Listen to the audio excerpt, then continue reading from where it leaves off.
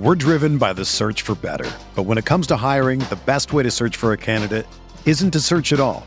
Don't search, match with Indeed. Indeed is your matching and hiring platform with over 350 million global monthly visitors, according to Indeed data, and a matching engine that helps you find quality candidates fast. Ditch the busy work. Use Indeed for scheduling, screening, and messaging so you can connect with candidates faster. Leveraging over 140 million qualifications and preferences every day, Indeed's matching engine is constantly learning from your preferences, so the more you use Indeed, the better it gets. Join more than 3.5 million businesses worldwide that use Indeed to hire great talent fast. And listeners of this show will get a $75 sponsored job credit to get your jobs more visibility at Indeed.com/Blue Wire. Just go to Indeed.com/Blue Wire right now and support our show by saying that you heard about Indeed on this podcast. That's Indeed.com/Blue Wire. Terms and conditions apply. Need to hire? You need Indeed.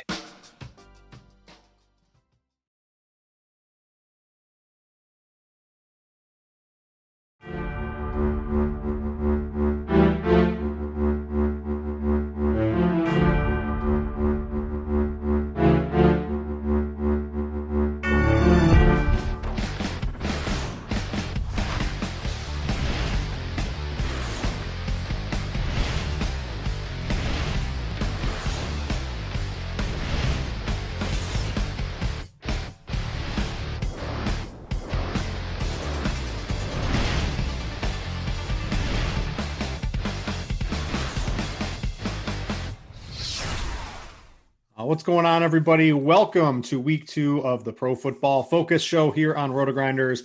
I am Britt Devine, joined by, as always, this season, Mr. Ian Hartitz. Ian, it was a fun week 1. I escaped with a pretty decent profit on week 1 last year. I was talking to our producer before the show. Last year, week 1, I got the injury bug hit all my lineups, right? And I went way in the hole week 1, got to claw it all back for a couple of weeks. Pretty good to start the season with a win this year. Yeah, man, it wasn't the best week 1 for me. I will say I rode a little bit too heavy on my Todd Gurley call. I thought a lot of the rest of the plays in general, I think we had some good angles, but that game got away from him a little bit, and Gurley just unfortunately wasn't the guy to be out there in comeback mode. But all in all, good week 1, man. And one of the things we talked about going into last week was whether or not we could expect offenses to keep it up after seeing Watson and Mahomes do their things. And I think in general, if we at least have 2 average to above average offenses, we can be pretty pleased with the way they can move the ball despite the whole no preseason element of this year. Yeah, I like scoring. I think if you blindly bet the overs, you came away with a profit. I think that's still in play this week with there's no fans. You see a lot of these road teams using the no huddle that they really couldn't use too much before. I like scoring. I think you can pretty much do that again this week and expect to come out ahead. I think there's just a lot of scoring in the NFL through these first couple of weeks when there's no fans. I think defense probably a little bit behind the offense. And hey, if you just want a couple of bets, go bet every over. I think you're going to come out ahead. I got some more detailed bets a little bit later on. But yeah, scoring, I think it's going to be a fun week too. But one of the things we got to do, right? We got to look back a little bit and we got to see what happened week 1. We got to see how do we interpret that for week 2. One of the things I do in my Millionaire Maker articles, you probably haven't read it. A lot of the Roto-Grinder subscribers that are premium have. I talk about all of the time in that recency bias. We had, I'll use an example from last year. We saw Alvin Kamara, week 2, he was the highest owned player. Drew Brees got hurt week 2 last year, right? And Alvin Kamara stunk. Week 3, nobody thought Alvin Kamara could have a good game without Drew Brees. He's the highest scoring running back on the slate and nobody owned him. Those are the types of things you have to look at when you're playing these large field tournaments in an attempt to get ahead. And I got one of those, Ian. I'm cheat on your helicopter plays a little bit towards the end of the show, but I got one of those guys for you. Actually, 2 of them I think can have some really big games, and you got some nice ones as well. But let's look back at your mismatch manifesto. It's a free article, right? So you don't have to have the PFF subscription. If you want to get the grades and you want to get all the premium articles and all that stuff, you got to pay the man. But they're nice enough to let Ian put this out for free along with his helicopter plays.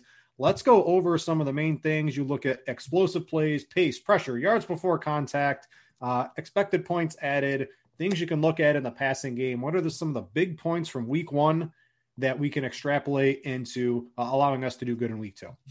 Yeah, unfortunately, week 2 version is behind the paywall, but all the charts. Oh, those bastards! I know, man. It's a decision out of my control. But all the charts that you're going to be screen sharing and showing on, like I tweet those out. Those are available. You just got to kind of pull your own takeaways from it. But we're going over it right now, so it might as well be free, right? So, first thing, yeah, and so just so everyone knows the general goal of this. Whenever we're talking about matchups, it's always okay. We got the 9th ranked offense and X stat versus the 31st ranked defense and Y stat, and it's always a two-way street. I attempt to combine those and make it more of a one-way street and, just get a better look at it. So looking at explosive plays, the matchup that really pops out immediately is the Lions at the Packers. And it's not so much what the Lions did in week 1. It's that the Packers were that good on offense. We all saw Aaron Rodgers, pissed off mode. Aaron Rodgers just going nuclear last week. But also that Packers defense was awful against the Vikings. I mean, the manner in which they let the Vikings get back in that game so efficiently, maybe it was just playing the prevent defense in the fourth quarter and not really caring one way or another, but ranking dead last in yards per play allowed after 1 week, it's only so many ways how you can kind of dress that up. So while the Lions don't have Galladay, we did still see some good things last week. I mean, they by all accounts win that game if Swift just holds on to that good ball by Stafford at the end. So Lions, I think we all just kind of shaked our head. Oh, it's the Lions. Of course they didn't win, but we did see the signs there for the reason why a lot of people, including myself, picked the Lions to win the NFC North. So, I'm wearing my clown mask. I get it. The Lions are going to lie. But I think, you're talking about overs, and Lions-Packers could definitely be a sneaky one. Yeah, and maybe the recency bias people will – Aaron Rodgers can't repeat that. Maybe he can, and that'll be an interesting play. It doesn't look like he's going to be too highly owned this week, so we'll talk about that a little bit later as well. Give me a couple other things. Let's go down to the pace version of this. Which teams are playing fast? There were a lot of snaps in a lot of games this week. Yeah, a couple cool concepts. There's one that really shocked me for a second. The New York Jets were actually graded out as the 3rd fastest offense in situation neutral pace last week, only because they were in so few situation neutral paces. Exactly. Yeah. When the score was within 6 points, we saw them at the usual gay snail pace. So it is what it is. But yeah, 2 real speedy games popping up here. We have the Cowboys, who were number 1 in situation neutral pace last week, and they were top 5 last season as well. So that's not surprising. Versus the Falcons, number 10. We all saw what they have been able to do kind of in comeback mode over the last 2 seasons. So that's the obvious one. I think highest over under of the week. But maybe the sneaky one is the Cardinals, who come in at 5th against Washington, coming in at 4th. This new Scott Turner offense in Washington, I know Haskins didn't execute it quite as efficiently as they wanted in week 1, but it's certainly an improvement over what they were running, the second half of last year with Callahan. Just, the entire offense being kind of set around 15 to 20 carries to Adrian Peterson per week. So, yeah, it wasn't the best start to week 1 from this Washington offense, but I think we're going to see better days ahead. And, man, this version 2.0 of Kyler Murray and company, they got that alpha receiver in DeAndre Hopkins, and it seems like it's opened up the entire playbook for him. So really excited for what they're going to do here in the upcoming weeks. If you subscribe to the Blitz here on RotoGrinders, a projection set from Derek Hardy, that loves him some Dwayne Haskins this week. I think is reading into some of those pay stuff. I'll have to see if it sticks as it adjusts throughout the week. But the Blitz currently loves Dwayne Haskins, also loves Kyler Murray, who we're going to talk about in just a little bit as well. All right, O-line, D-line. We saw, what a mismatch on the offensive line can do for the Redskins last week. Just absolutely terrorized Carson Wentz. So what type of things stand out this week? Yeah, I think we gave some credit to the D-line, Washington D-line before that game, so hopefully we can stay on top of it. But 4 key matchups are sticking out as quarterbacks. It just might be overwhelmed in a similar manner as Wentz was last week. First one is Drew Lock at the Steelers. I think we kind of know that one. Steelers were number 1 in pressure rate last season, number 1 in pressure rate after week 1. Wentz is on the list again against the Rams. We saw what the Rams were able to do with Donald, especially leading week 1 in total pressures and just making life hell for Dak Prescott most of that Sunday night. So, we'll see if Lane Johnson can get back out there, but might be another week or 2 before we really want to go back to well with those Philly players. Dak Prescott himself, and again, this is all based on week 1 stats, so we got to take it with a little bit grain of salt. But when we look at that Cowboy O-line, with Leo Collins out, with Cam Irving out, with Tyron Smith now being, a midweek addition to the injury report, you don't have to go back that many years. I believe it was 2017. Different team, I get that. But when Dak has lost Tyron Smith over the year, things have crumbled pretty fast. The O-line has always been the engine of that offense. They're not going to become awful without, 1 or 2 of the guys. But, expecting them to maybe meet the expectations for the highest over-under of the week without a couple of their starting tackles could be more problematic. And then finally, we have Daniel Jones at the Chicago Bears. I was actually pretty impressed with how Jones looked, all things considered, in that Monday night matchup. I mean, just, I don't think anyone expected him to do anything well. And he actually did make some plays out there despite, being pressured on almost half of his dropbacks. So this is still a tough spot. I'm not really going back to Daniel Jones well just yet, but I am more optimistic about him moving forward after they get through this hellacious September schedule. All right. We'll talk about the Giants. I like that offense. I like the Bears offense too. So you'll get one of those bets for me. The other thing, right? Defenses don't matter. Running backs don't matter. Quarterbacks don't matter. Does offensive line matter, Ian? Because I want to play me some Zeke. I want him to get fed. Is that going to affect him at all this week? I think it's our ability to judge those metrics that makes them not matter sometimes, and we end up over influencing it. But Zeke is just a setup to absolutely smash. Now, the yards before contact aren't super out of this world for the Cowboys matchup, but it's certainly nothing to shy away from. The matchups where it is looking pretty good in terms of who can just pick up bunches of yards before they're even meeting a defender. Again, that Lions-Packers game just popping off as two running games that should be able to have a bunch of success. The Colts, man, I mean, I know they didn't run the ball quite as much as we thought last week, but when they did, they were pretty efficient doing so against the Vikings defense that without Danielle Hunter in there, man, they're just not really a front seven we have to fear in quite the same manner. And then finally the Patriots. Like the Patriots-Seahawks, we talked about the fast-paced games, but this is the slowest-paced game of the week. We've seen the over-under dip a little bit, but at the same time, we're talking about two really efficient offenses and what they're trying to do. So, I really wanted to take the under with that Seahawks-Patriots game, but the more I look at it, I think I'm just going to stay away from it because as much as the Patriots are this, complete run-first offense trying to milk the clock, hey, Cam went 15 for 19 last week with a couple of drops. And, while that was their week one version of the offense, I don't think we've seen the full scale of what they're going to do with a healthy Cam Newton under center. Why are you trying to ruin everyone's fun with these unders? Have some fun and bet some overs, Ian. It's more fun that way if you bet the over instead of rooting against points all week. All right, let's go to one final one. Let's go to EPA, expected points added. This is sort of all the little fun stuff that you get to look at behind the scenes from Pro Football Focus. What do you see there, and what can we extrapolate for week 2? You wanted the overs, man. This might be our best tell for it because last week we had 3 of these matchups where, again, I'm taking the offenses, EPA, I'm adding the defenses, EPA allowed per play, and we're seeing just how the matchup sets up. And last week we only had 3 matchups where both offenses had a positive combined EPA. All 3 hit the over. So, again, it goes back to the idea where if we have 2 even just above average offenses in competency, we can expect some points. And so the 5 matchups we have meeting that criteria this week are Jaguars at Titans, Vikings at Colts, Lions at Packers, Chiefs at Chargers, and the Patriots at Seahawks. So, that last one's the only one I would probably stay away from. The other ones, though, I really like. And again, maybe we'll see Cam and Russ, engage in a sort of a run-heavy shootout. All right, so that's now behind the paywall, those bastards over at DFS. Just kidding. They have some really great stuff over there. The subscriptions to get access to it, what, you just need the $39.99 one?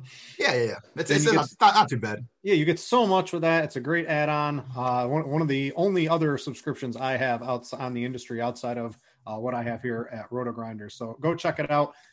Great stuff going on over at PFF. You can get all the grades, and then if you want all the real advanced data, it costs a little bit more. But if you're a serious DFS player, make sure to go check at that. Speaking of serious DFS players, it was sure nice seeing the teams back out on the gridiron over the weekend. Lucky for us, that was just week 1. There is no better place to get in on all of the action than with DraftKings, the leader in one-day fantasy sports. To add to this week's excitement, DraftKings has millions of dollars in total prizes up for grabs. If you haven't tried DraftKings yet, head to your app store now because you don't want to miss this. Draft your lineup now and feel the sweat like never before. Every run, pass, and catch means more with DraftKings. Sweat, man. All the wings and pizza I eat on a Sunday, that is the sweat that I have too. You can also enjoy the sweat with DraftKings. It's simple. Just pick your lineup, stay under the salary cap, and see how your team stacks up against the competition. Nothing adds to the excitement of watching games quite like having a shot at millions of dollars in prizes. DraftKings has paid out billions, that's with a B, of dollars to winners since 2012, so they know a thing or two about cold, hard cash. Download the DraftKings app now and use code DFF for a limited time. New users can get a free shot at millions of dollars in prizes this week.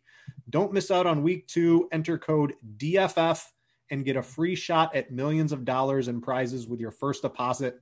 That's code DFF only at DraftKings. Make it rain. Minimum $5 deposit required. Eligibility restrictions apply. See DraftKings.com for details. All right, let's speak. DraftKings is DFS. Hey, if you're in one of those states where you can bet legally, let's talk about some bets. Always like those. Tooting my horn, 2-0 last week. I got 3 for you this week. My first one, maybe we'll alternate here. I got Rams to win -120. If the Redskins can beat the Eagles, Ian, and get all those sacks, newsflash, Aaron Donald is a bad man. Over under 2.5 sacks for Aaron Donald this week. Not to mention, I think I like the Rams offense. We saw Malcolm Brown do pretty good. You got Bobby Trees. He's always pretty good. Higbee's going to get involved. Kupp's going to still do his.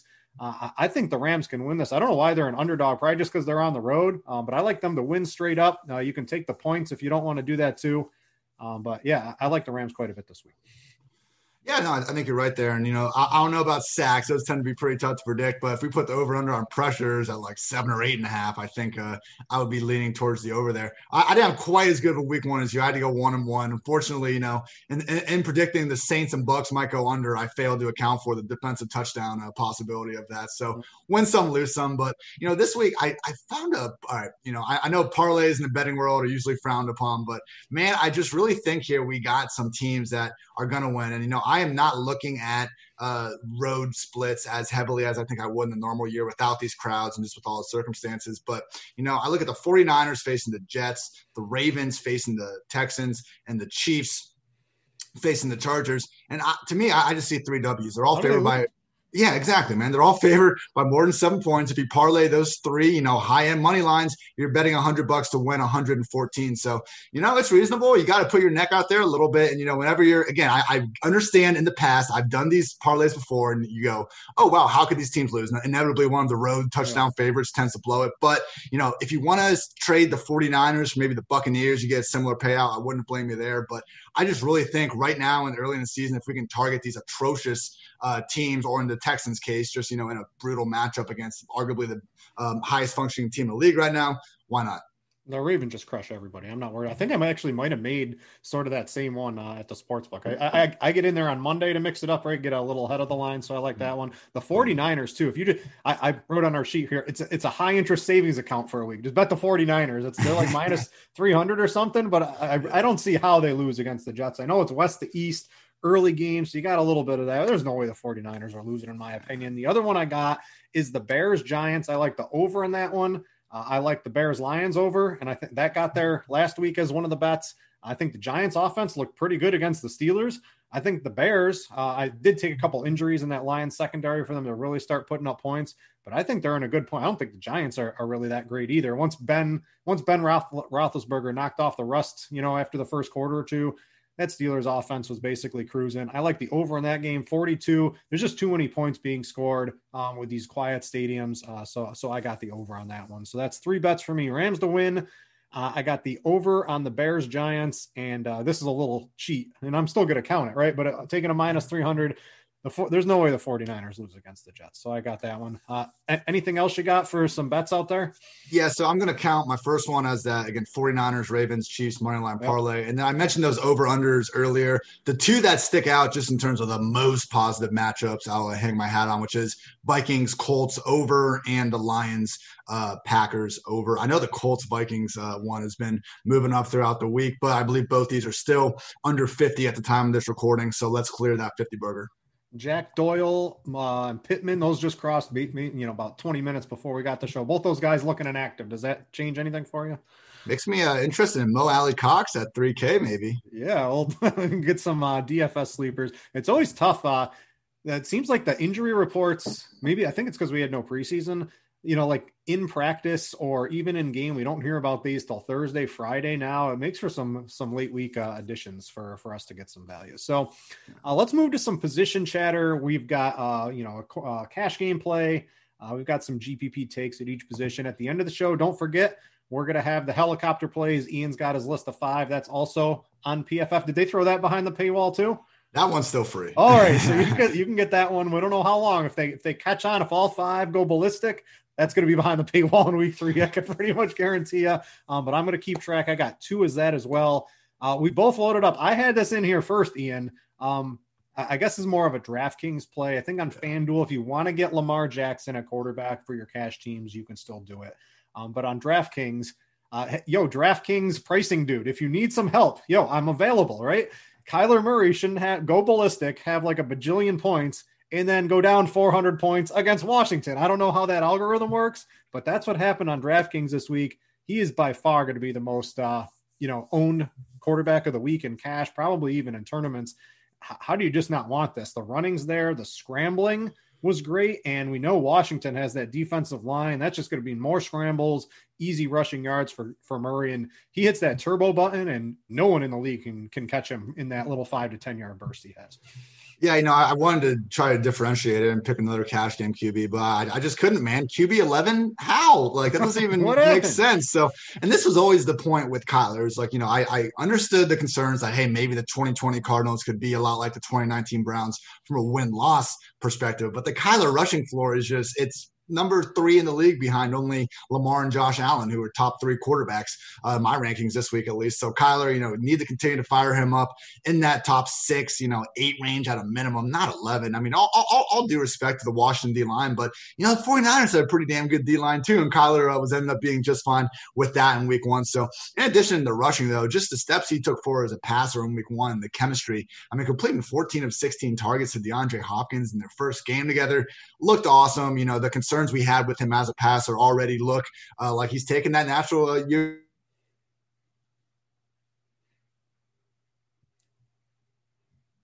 Oh, Ian, sorry. So I'll go on there. Who would have thought, right? The DeAndre Hopkins joins Kyler Murray, and all of a sudden they have an amazing passing attack. Who could have thought something like that, as crazy as that, could have happened out there? So I like that call quite a bit. Ian, I see you're back here. What else you got to say about Kyler Murray?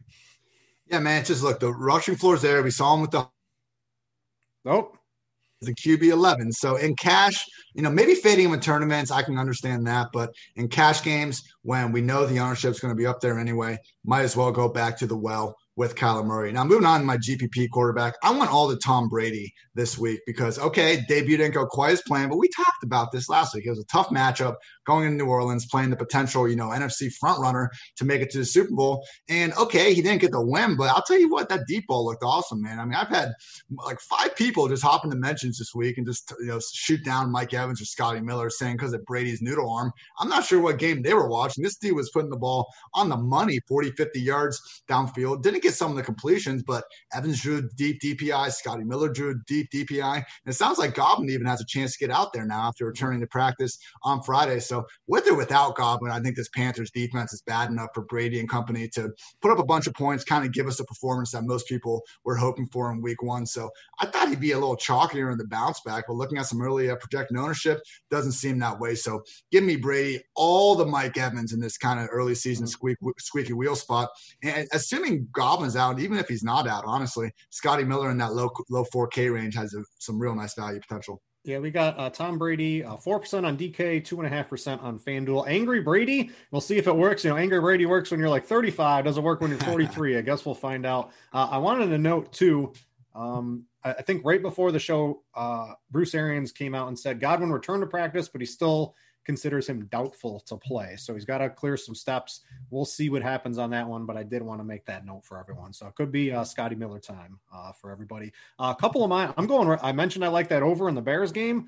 Dude, give me Mitchell Trubisky again. He got there last week. It took the second half, but the Giants defense stinks. I like Daniel Jones a little bit too. I like this game to shoot out. You can take that. And the thing with Trubisky is target tree should be pretty narrow, right? I didn't have him with any Jimmy Graham last week, which stunk, right? But Allen Robinson, Anthony Miller, Ted Ginn played a lot of snaps. You can mix in Cohen, and I think where most of the targets are going to go on that one. And then if everyone's playing Derrick Henry, if Derrick Henry is going to get 3 touchdowns and 195 yards, sounds like the Jaguars are going to have to throw the ball. We have almost no ownership on Gardner Minshew. You saw Chenault come in there. DJ Shark, right? Only 3 receptions. Nobody wants to play him. This looks like a good spot, maybe more of a secondary stack where you play Henry with Shark or Henry with Chenault, something like that to take advantage of it. But if you want a cheap quarterback with some cheap targets that have a lot of upside, I think the Jaguars could be passing a lot in this game. And I don't understand how Minshew is basically garnering no ownership right now. So that should wrap it up at the quarterback position. Running back, why don't we start with you? Talk about a couple of plays. I think there's three running backs that everyone's going to own right now. It's going to be Zeke, it's going to be Derrick Henry, and it's going to be Jonathan Taylor. These guys are just too cheap. Christian McCaffrey doesn't even have like the monster game, and his price went up or stayed the same. And if he's not getting 8 or 9 targets a game, maybe that will change. Maybe that's some recency bias. We got to think maybe he can elevate to that. It just seems like going to that next tier of stud running backs looks like the way to go this week.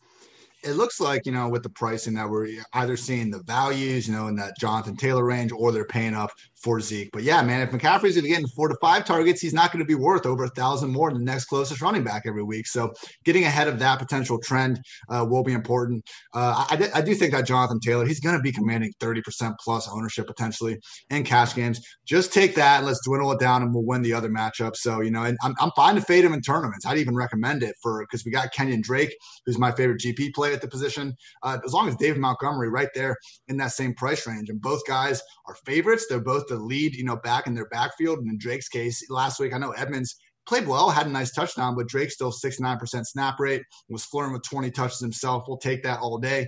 Matchup, like we said, with Kyler isn't the best, but Drake's still capable of winning. And then Montgomery, everything he said about the Bears rings true, but just looking at this spot, 6-point or 5.5-point home favorites against the Giants defense that just made Benny Snell look like a superstar. Oh, I mean, look, I don't love Montgomery, but the guy, 6 out of 30 backs in week 1 in yards after contact per attempt. He came on a little bit stronger last year, not even listed on the injury report with that groin injury. So I think Montgomery is in a very similar spot in a similar kind of 2-back committee as Jonathan Taylor, just with a fraction of the ownership. Yeah, we have Drake currently as the 4th projected highest owned running back. I didn't know if you had the same thing. He's right behind those big 3 that I mentioned. Montgomery down there at about 3%. I do like Montgomery quite a bit this week. I think he's interesting. If he gets into the end zone, maybe catches 3 passes, maybe he can get the 100-yard bonus if he's feeling. If Benny's, we can't call him Benny Snail anymore. He's Benny Slim, right? He's slimmed down. I didn't even recognize him when he was running out there. He looked like a totally different person. He looked good. Yeah. So I can get 100%. You give me a play in that Bears Giants game, I'm going to be on board. I like David Montgomery. I got Zeke for cash. Maybe a little worried. I want to see how that offensive line plays out. But I got to be honest. I'm probably the whole offensive line starters could all be out. I'm probably going to play Zeke. He's too good. He was the highest graded running back at PFF for week 1. We saw Tony Pollard, man. He's so good. He's so good. Basically, he gets like 2 or 3 snaps all game. This is Zeke's game. It's going to be a fast pace. It's sort of why you like Todd Gurley week 1. We thought there were going to be a lot of points. It just didn't go to him. I got a news flash. They paid Zeke. He's going to get fed. He's going to get the ball. If they're down in like the 5-yard line, he's going to get a couple of chances to stuff it in there. Probably. I don't know. He's probably got to be right in line with CMC to be, if you had to have a touchdown prop this early in the week. I think he's probably right there with CMC. I think Zeke should be just straight up projected for more points than McCaffrey. The Blitz has him as that way right now. As they should. A couple tournament plays. I got Dalvin Cook. He's sitting there at 10%. So that's like, I don't know, the 6th or 7th highest projected owned running back of the week. Dude's just good. You like the over in that game. He's shared a couple too many snaps with Madison. But, he's Dalvin Cook. I expect as the season goes on, right, they lost the first game. They just paid Dalvin Cook. Maybe they give him some more carries because you can't go 0-2 in the NFL and really expect to have a lot of late season chances to make the playoffs and stuff like that. I'm looking for him to get, the lion's share of the carries here. He's just too good. Nobody's going to be owning him with everyone going to Zeke and Derrick Henry and Jonathan Taylor. So I think he's a little nice ownership swerve. And if you want a real ownership swerve, I got one for you at the end of the show when we go over Ian's helicopter play. Ooh. So that's sort of the lay of the land at running back. Why don't you start us off at wide receiver? Always a million wide receivers we can choose from. Mike Evans, 6,400 on DraftKings. If Godwin sits, Arians was coming out. We got to get him some targets. How do you not do that? Even if he doesn't sit, man, that's fine. Let Godwin play so the ownership goes down on Evans, which I've seen. I don't know. It's always tough. You look at these different sites, and there's usually different projected ownership. So maybe Evans does come in as real chalky. But honestly, I'll eat it. That's fine. I want Evans in GPP and cash alike, man. He looked fine last week. It's a tough matchup against Marshawn Lattimore, but just in terms of Evans' hamstring health, he was out there for 90% plus snaps, and I don't think that would have been the case if he wasn't healthy. So still a little limited in practice this week, but I don't think we're going to see a game designation And yeah, with this matchup, in the past, he hasn't had these huge games against the Carolina Panthers because they had James Bradbury tracking him all over the field. I don't think Bradbury is going to be confused with a top 5 corner anytime soon, but he is a bigger body guy that has consistently given guys like Evans, Michael Thomas, just in that division, but on Julio Jones as well. 6 matchups against those guys every single year, pretty tough to make a big name for yourself. But he's now in New York, and now, they don't even have anyone over 200 pounds in that cornerback room. I think Evans is just going to beast out there. And, like you said, when Bruce Arians is out there saying that he feels like personally bad when Evans doesn't get the 10 targets per game, I definitely think they're going to go right back to him. And the other guy that I might talk a little more about later, but Will Fuller is just someone that, look, he's healthy. We got all the clarification in the world last week that he is Deshaun Watson's number 1 target, and he's home against, a great Ravens defense, but let's look a little closer at that. We got, Jimmy Smith now really playing safety. They don't move their cornerbacks, so Fuller could feasibly run the majority of his routes against Marcus Peters, who, hey, he's played great since joining the Ravens, but we all know he's always one, he gets a little greedy and jumps that route one play away from giving up a big one. And then Tavon Young in the slot, who's a winnable matchup. So Fuller, that week 1 could have been a ton bigger if Watson had put a potential 50-yard touchdown on him a little bit cleaner. I think, anytime Fuller's healthy, he truly has that 100-plus yards and 2 touchdown upside. Yeah, and they didn't, the Texans coach, they didn't really scheme anything different, right? They're just, hey, Will Fuller, you're now DeAndre Hopkins, and Randall Cobb, you're Kiki Kuti, and Kenny Stills and Brandon Cooks, you're now Will Fuller, right? So that's basically how that offense, I think, is going to go. I talk about, in that Millionaire Maker article, not falling into recency bias, but I think that's probably one we can't, although I do expect Randall Cobb to probably catch a pass in this game. I will go to that one. A couple of wide receivers I like, Devontae Adams. How do you not play the guy? I know the Lions, they got hurt in the secondary a little bit last week, but I think they're getting Akuda back. It looks like he got in some practices this week, but he's come back from a hamstring injury in his first NFL game. Devontae Adams or a rookie coming off an injury? Probably going to go Devontae Adams on that one. I just expect him. He is the man. I find it really hard to see him not getting 10-plus targets in just about every single game he plays, unless specifically they just line up 2 people on him at the beginning of every play, which they're not going to do. So I just don't understand how you don't play Devontae Adams. Aaron Rodgers looks like a real deal. Talk about how do you draft a quarterback and a running back you're not even going to play for like 2 years when you have a team that can win a Super Bowl with Aaron Rodgers? I just don't understand what they were doing there in the front office. But hey, for DFS, that's Devontae Adams getting a bajillion targets, and I think I would expect him to dominate the targets more than I would expect to have a DeAndre Hopkins dominate the targets like he did. So if I was choosing between those, I'm going to take Adams. A tournament play I got Marquise Brown. It looks like he had a great game week 1, coming in sub 10% ownership. And why can't he repeat what he did in week 1 and expand on it? Pretend this game is a little bit closer, right? He played 67% of the snaps week 1. That would go up if the game's close. He had 47% of the air yards in that game, right? So he's getting all the high valuable fantasy targets. According to PFF, Texans, 30th in pass rush grade week 1, not good. 31st in coverage grade, not good. Sounds like Marquise Brown's going to eat again, Ian. I think Fuller and Hollywood kind of fall in the same boat, man. Like, don't worry about the matchup. Both these guys are A-plus field stretchers, and as we kind of saw in their week 1 usage, they're number 1 wide receiver on their team, so they're getting, higher percentage shorter stuff too. Like the, boomer bust label we associate with them, I think the bust is a little bit less likely this year than we've seen in the past. Yeah, Marquise Brown just looked good. He bulked up, right? He was like 160. He was a skinny twig. Now he's 180. You can verify that on twitter.com if you want to see some pictures of a muscled up wide receiver there. That's a couple wide receiver plays. We'll talk a little bit more about some more just towards the end of the show here. Tight end, I want to talk about, there's a lot of good plays. Maybe I'll let you start off. We got Jamison Crowder, just got ruled out maybe a couple hours ago. Out of the 17 receptions the Jets will have this week, how many of them go to Chris Herndon? 15, 16, if I want to be, just a little cool about it. But yeah, no, man, I'm going back to the well here. week one didn't really scare me off of Chris Herndon. I mean, for him to finish second on the team in targets, 6 catches, 37 yards, no scores. Okay, it wasn't a tight end one performance, but if that's like the low end of his outcomes, we'll take that any day of the week. And now, yeah, Crowder's out. Herndon is looking like the absolute number one target in this passing game. And okay, maybe Rashad Perryman fights for that team lead in targets, but we just don't have many tight ends that cheap that we can confidently project for literally 8+ targets. So I think we got to go back to volume. And I know it's Gase, I know it's Darnold, but as we saw last week with Crowder, they can enable one guy. And now Crowder's out of the picture. I think Herndon can be that guy. The GPP route I would go, though, is Jordan Akins at 3,300.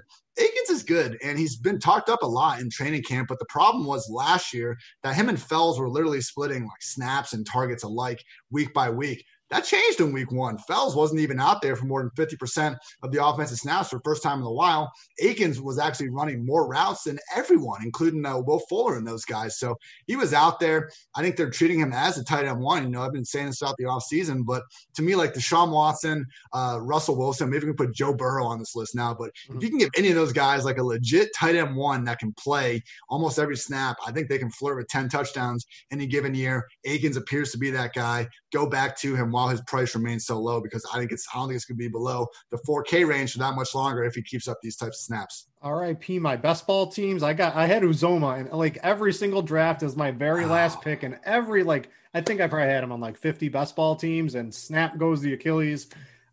So hopefully the rest of my tight ends. The good thing is I paired him a lot with like Kelsey, Andrews, and Kittle, so hopefully those guys can carry it. But I hate to see that go, because that dude was in line to be a back end tight end one, easily a top end tight end two with the amount of targets and stuff. And Drew Sample, right? We thought he was going to be a pass blocker. Maybe not. Maybe he can catch some passes. We'll have to see how that plays out. But I got for my cash game. Now, I love Mark Andrews and Travis Kelce. I think Kelce sets up to have a smash game. You got some really tough corners on that Chargers team. Kelce will dominate them in the middle. Mark Andrews, he could be the tight end one this year, and I think he'd be the tight end one for many years moving forward, in my opinion. But, hey, there's the salary cap. So I'm going to a tight end. He ran 31 of his 52 snaps. He ran a route. He had 26% of his team targets and 30% of his team's air yards. He has a revenge game, and he has the flow chart. How do you not play Logan Thomas? Like, just out of nowhere. I mentioned him last week. It worked out pretty well. How do you not go back to the well in a game that everything favorable matchup? I don't know if revenge for a tight end, actually, if a tight end can determine revenge, maybe a quarterback or a running back can, but he's going to be out there. He's running routes. He's playing snaps, and tight end Arizona, this has been a weakness for so long. He's cheap. It lets you get Devontae Adams. It lets you get all the running backs you want. It lets you get Lamar Jackson or Kyler Murray. I think he looks pretty good this week. Yeah, I just kind of worry, man. Like the touchdown, he wasn't even guarded. He made some other nice catches. Like he looked good out there, but I just wonder in this offense, can someone other than Terry McLaurin provide you that consistent production? Is it going to be someone other than Antonio Gibson? I'm a little south, I guess, on the Logan Thomas. I guess for me, it's like I don't know that Logan Thomas is going to get many more opportunities than Jordan Akins or Chris Herndon. And okay, I'm fine taking the Washington offense over the Jets offense, but give me Jordan Akins all day still. All right. And then for tournaments, one of the things, if you look at what makes a tight end have a good game in like terms of like spreads and things like that, it's big home favorites. I got Jonnu Smith. We've got maybe AJ Brown looking a little iffy. We've got Corey Davis off his big game. Maybe he's not going to be 100% either. Why not Jonnu Davis? I know Derrick Henry's the talk of the town. This gives you a little bit of leverage in tournaments. If you're playing Gardner Minshew, right, I think you could play Henry in a Minshew stack, but you could also play Jonnu Smith as like a receiver in that one. Just one of the strongest trends are these really big home favorites for tight ends. And I think Jonnu, he clearly has the athletic ability. He can kick a screen pass 50 yards. He can run the ball in. There's a lot of ways for him to come out. So I like him as a tournament play. We didn't talk defenses last week, but we got a little bit of time. So I guess I'll throw these to you. I see you're adding them in here into the sheet. I got to look at a couple too. What are a couple defenses you're looking at? I think we might have mentioned them. I at least had Saints written down from last week, so I'll give myself a theoretical pat on the back if we didn't talk about them. But Buccaneers at 2,900, I think are in play. 4 cash games. Ronald Jones is pretty cheap too. And, looking at 15 plus touches against one of the worst run defenses still that we've seen in quite some time. So I think that's a pretty easy and affordable stack if you want to go that route. Again, Buccaneers, they held the Saints the second fewest yards per play in week 1, despite that loss. So, they brought back all those pass rushers. We got Devin White and Levante David holding down linebacker. And Carlton Davis has been locking down every wide receiver one he's been facing off. And even removing him, Jamel Dean, Shauna, Murphy Bunting are doing some good things as well. So truly a complete defense. And, so are the Saints. It was a good week 1 matchup. Let's keep on going back the well with them moving forward. And then also the Dolphins at 2,100. I mean, facing that New England offense with Cam, they had no idea what was really coming. And just the way the Patriots played that game out was going to be tough for them to do all that much. This is still a much improved secondary with Byron Jones and a bunch of new rookies that they drafted high that are going to get better as the year goes on. 2,100 against the Bills.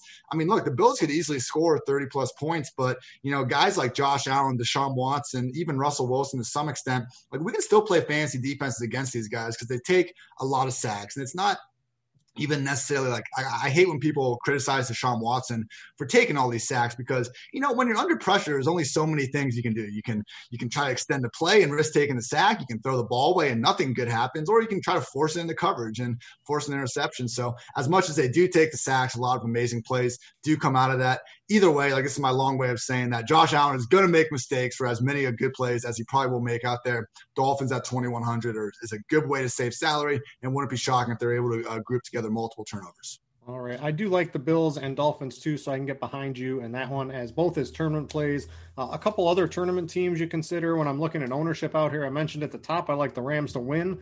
One of the reason is I think their D-line has a big advantage over the Philadelphia offensive line. So the Rams defense at low ownership looks pretty good.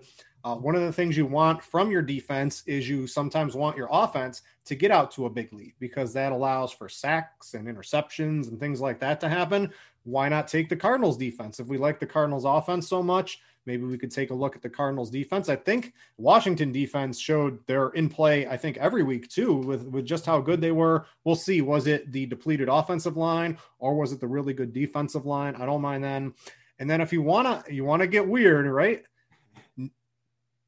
If offensive line doesn't matter and the Cowboys are going to be really injured, we got to see how it is. Defenses do weird things. Sometimes the lowest owned defense of the week, this happened twice last year, is the highest scoring defense of the week because this is just how it is. You get some weird things happen.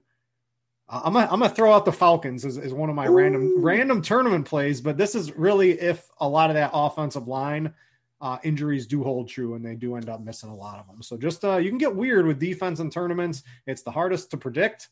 And I don't mind getting a little weird if you're playing in the Millie Maker or the Mini Max or any of these, you got to beat 200,000 type of people tournaments out there. So that's where I'm looking at for some defense. Before we get to the chopper plays, I want to remind everybody from this show, we are running a discount on our Core 4 subscription. It's normally $39.99 a month. If you go to rotogrinders.com/premium, there's some sort of web code. I don't know how it is. Devin's got the link in the YouTube chat. If you're into that, if you have trouble finding it, you could DM me on Twitter or on Rotogrinders if you're listening to this on podcast, and I'll help you out. But instead of it being $39.99 a month, if you are a new subscriber, use code PFF. That's Pro Football Focus, PFF. That will get you a $5 discount on your first month only for $34.99. And if you want everything, if you want to play soccer and tennis and MMA and college football and esports and WNBA, you can get $20 off our Core 4 plus specialist package. That is normally $100 a month. Me personally, I think the regular Rotogrinders premium should be $100 a month. I think it's extremely undervalued, but that's how we like to have a lot of subscribers, right? But you can get that combo Core 4 plus specialist instead of $100 for $79.99 a month. That's code PFF when you sign up for a Rotogrinder subscription. All right, Devin, hopefully you got the music. I don't know if you listened to this last week, Ian, but it was pretty cool. Yeah. We piped in some music for people. This is the end of the show. We talked some helicopter plays from Ian. These are guys, right? Main slate only. They can't have a top 5 price tag. I'm cheating on one of those. Can't have ownership above 5%. Why don't you give a couple? I'll give mine, and you can finish out the rest of a couple more. Yeah, so yeah, those are the criteria. Again, we're looking for, GPP, not quite darts, but again, the low owned, high upside guys. So my 5 finalists, I mentioned a couple of these guys already. Mentioned Will Fuller, and why, just regardless of the matchup, I think he needs to be in this consideration. So in a week where people are just seemingly fading him because of the matchup, I don't think that's enough reason to get off him.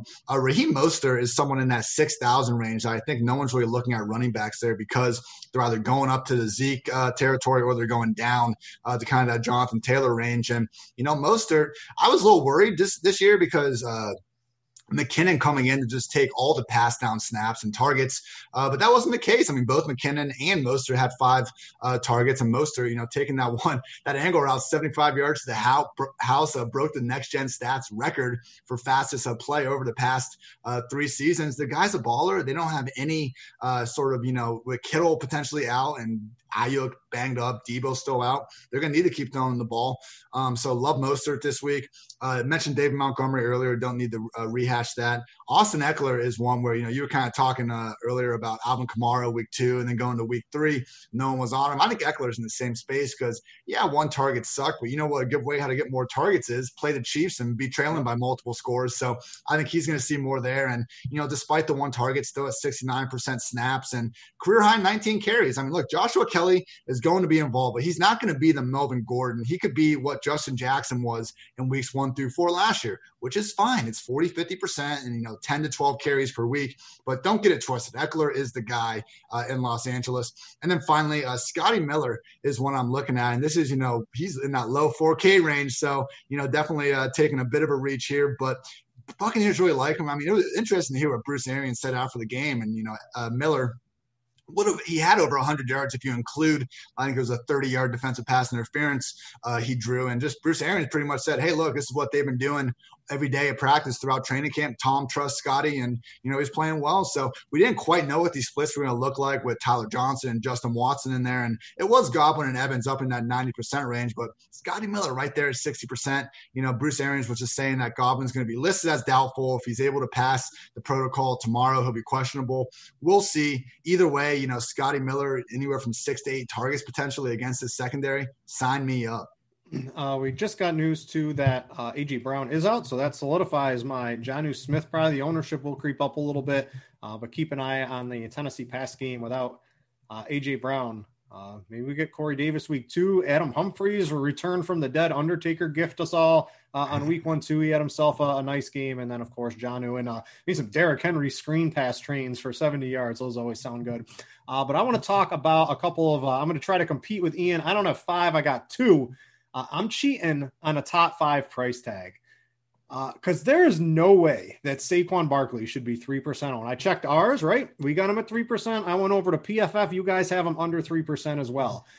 Everyone is playing Henry. Everyone's playing Zeke. Everyone's playing Jonathan Taylor, right? There's not enough. Oh, man, $500 for Zeke with negative rushing yards or whatever that crap was.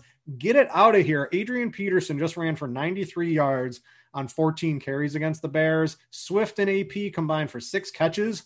What on earth do you think Saquon's going to do? He is not going to suck 2 weeks in a row. 3% ownership. This is how you win the large field contests. And a lot of the research I've done, you don't really search for low-owned running backs unless it's Saquon at 3%, right? That's the type of play that wins you a tournament. I mentioned at the top, right? Alvin Kamara week 3 last year after he was the highest owned player week 2 and he dudded. This is what you look for at the running back position at low ownership.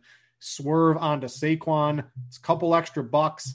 He could top out Henry. He could beat Zeke pretty easily, in my opinion. And you're getting like 10-1 ownership advantage on that. So Zeke's one.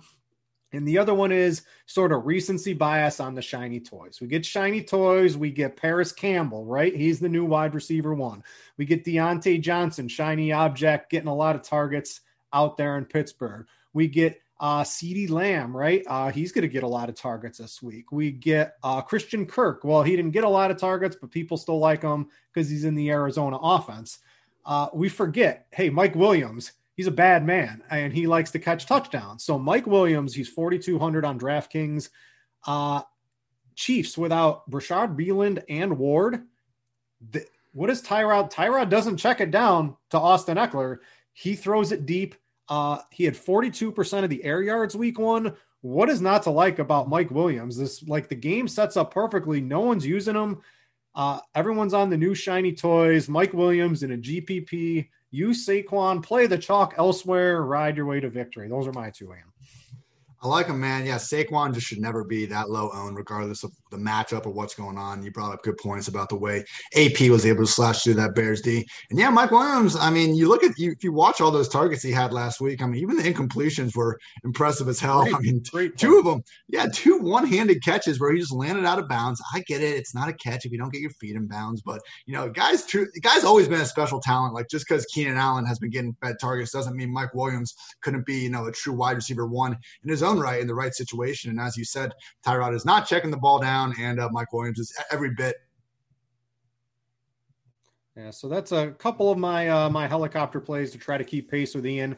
That's going to do it for the show today. Again, if you have a free subscription at PFF, just go sign up. You can read his helicopter articles. They did put his mismatch manifesto behind the paywall because it's too good to give out. In my opinion, every stat, everything you ever look at should be behind a paywall in DFS. I think that's probably how it should be. Or if you have really good information, someone out there should be charging for it. So I'm glad they put it behind the paywall. You can get a PFF sub on the low end for $39.99 and get access to a bajillion things.